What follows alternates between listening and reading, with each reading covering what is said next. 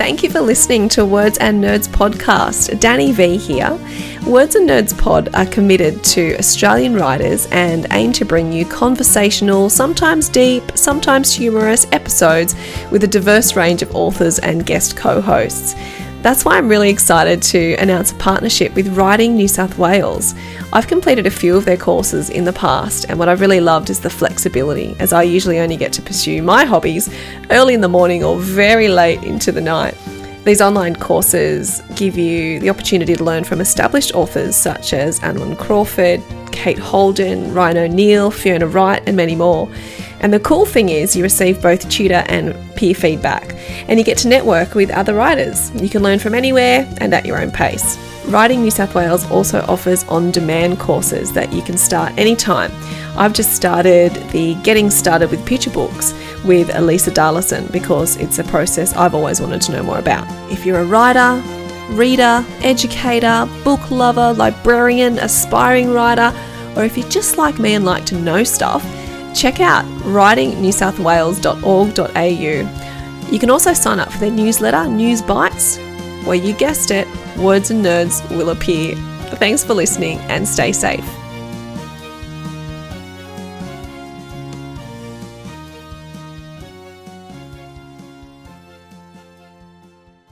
Thank you for listening to the Words and Nerds podcast. On this podcast, we chat to authors about the social and political influences of the writing and how literature has the power to change the world.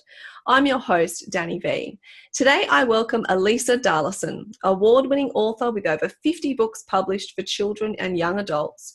Her stories are filled with humour, heart, mystery, magic, and adventure.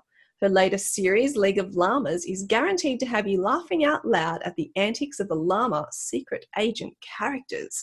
How are you, Elisa? That was some introduction. Thank you. I'm very well, thanks, Danny. Thanks for having me. I was so impressed with the 50 books published for children and young authors. That's a pretty solid number. Yes, in just about a decade, I think.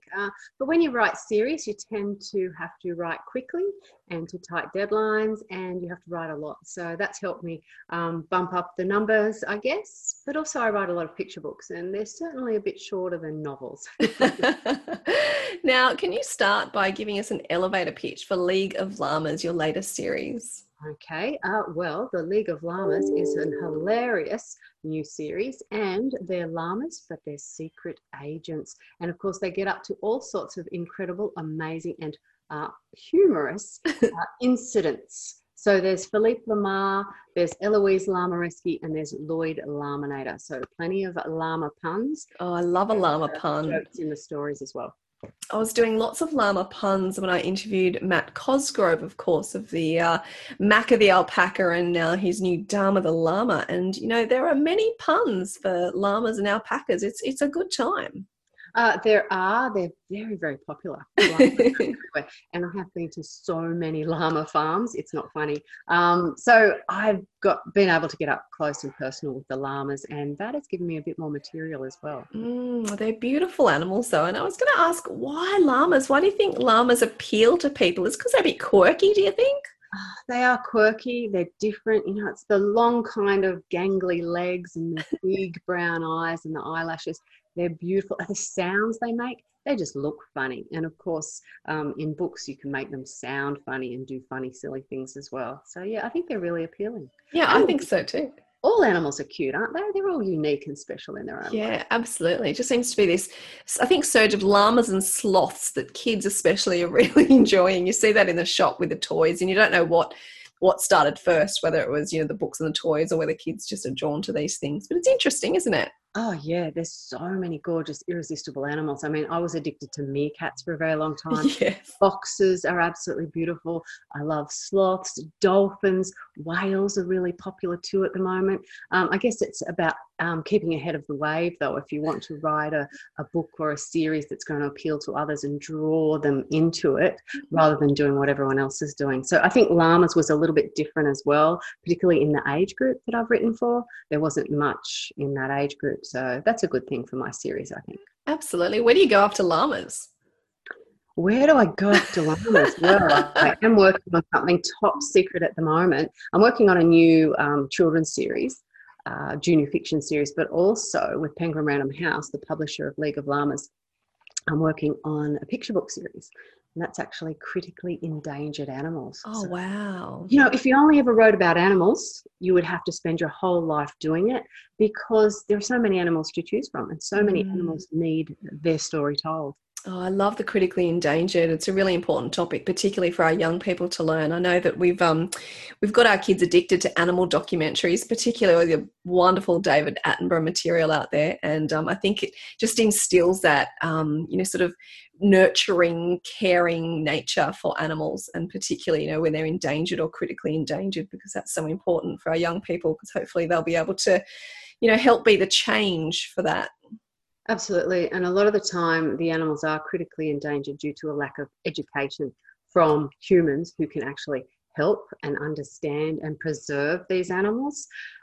So we need to be writing books about the animals and sharing that knowledge. One example is, the thylacine, the Tasmanian tiger, which is extinct in Australia, apparently, although there are some theories about that. And I've written a book on thylacines as well, always been fascinated with them. But part of the reason they became extinct is because of the lack of education about them and what they actually ate, how they actually hunted, and all that sort of thing, and their actual habitat protection as well. So yeah, it's all about education and creating books and stories that are going to engage kids and teach them about animals. You might have seen all the bushfires earlier in this year, and there's all these reports coming out now about animals and huge quantities and species of animals disappearing from the wild because of the bushfires. So we need to do more and more to protect those animals, particularly our critically endangered Australian native animals. Yeah, absolutely. I couldn't agree more. And it's just devastating when you do hear of critically endangered or extinct animals and it being the fault of human beings. And you just think, we need to do better. Like, that's not good enough, is it? No, it isn't good enough, but I think a lot of kids become aware of the animals and other issues, obviously climate change. And with that education, they're becoming aware of it younger. And hopefully the older generations are becoming aware of it too, and we will start to do something about it. So your stories include courage, understanding, self-belief, friendships, and as we've touched on, the environmental issues. And obviously these are really important themes to explore. Why are they important for you to explore in your books? I think I've had, issues that I've faced in my life as well. And writing is a way of working through those issues and then sharing them with other people, children mainly, but then adults have read a lot of my books as well. And these are they're big issues that face a lot of us. So I do like those issues books. I like a story to be important enough to have this platform, maybe a platform for change. But then sometimes I like to write stories that are just pure entertainment as well. This year has been a very serious year, and kids have had to face so much responsibility and changes in the real world. So having that balance of serious books to ones that are a bit giggly and funny like Llamas, I think there's kind of a time for everything. And I'm hoping, I do think that a lot more books will tend towards the more escapism and the humour in the next couple of years, as we are trying to, look after our own and our children's mental health and have this kind of different way of dealing with reality by perhaps relying on books. Yeah, I think you're right. I think books have many purposes, and yes, they're great if they're educational, and they're great if they have layers where they can be read just for entertainment, or they can also be read at a deeper level for information or educating people. But you can't underestimate the books that are just simply there for pleasure and joy, and that reading reduces stress and anxiety if you do it for a sustained period of time. And particularly in this year, kids, they just need a bit of joy and a bit of comfort, don't they? Absolutely. And just because a book is entertaining and it has, laughs and jokes in it, doesn't mean that it's not difficult to write. Doesn't mean that it's not complex or doesn't have layers. League of Llamas has many, many layers. And if you think about some of the best children's movies, you know, like Toy Story and other movies of that ilk, they've got plenty of layers for you to unpack. So there's always a different purpose for different books. Not every book, just like every human, can be the same. And there's different reasons for us writing them and putting them out into the world. But this year and in the next few years coming, I don't think it hurts to have more joy and entertainment.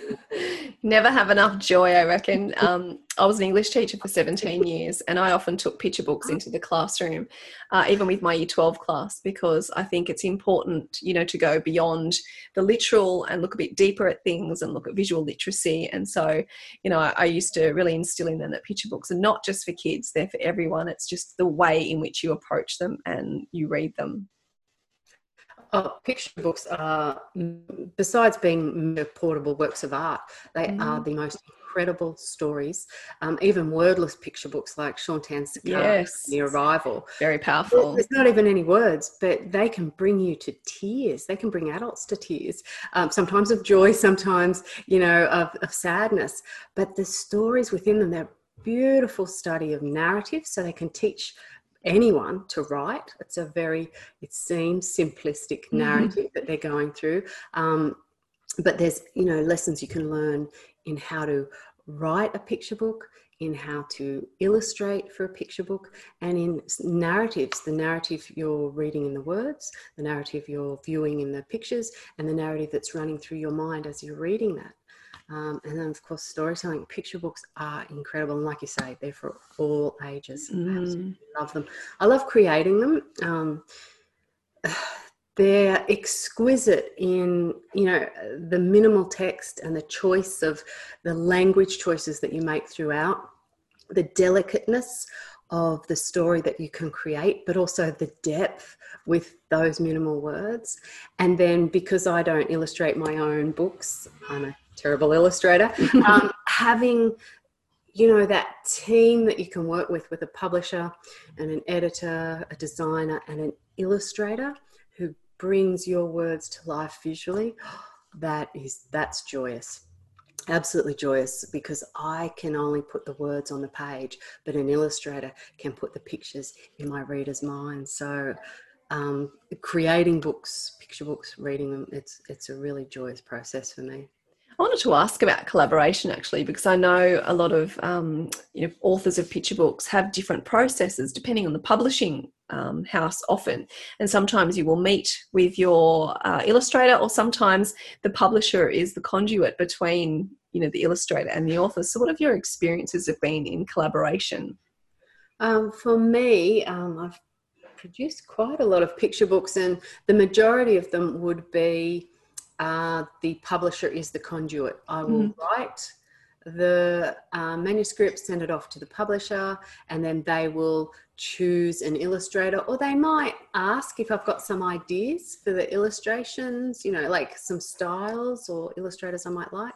But generally it has been the publisher choosing them, and I really don't meet the illustrators or have a lot to do with them. So that's been my experience for most of my picture books. Yep.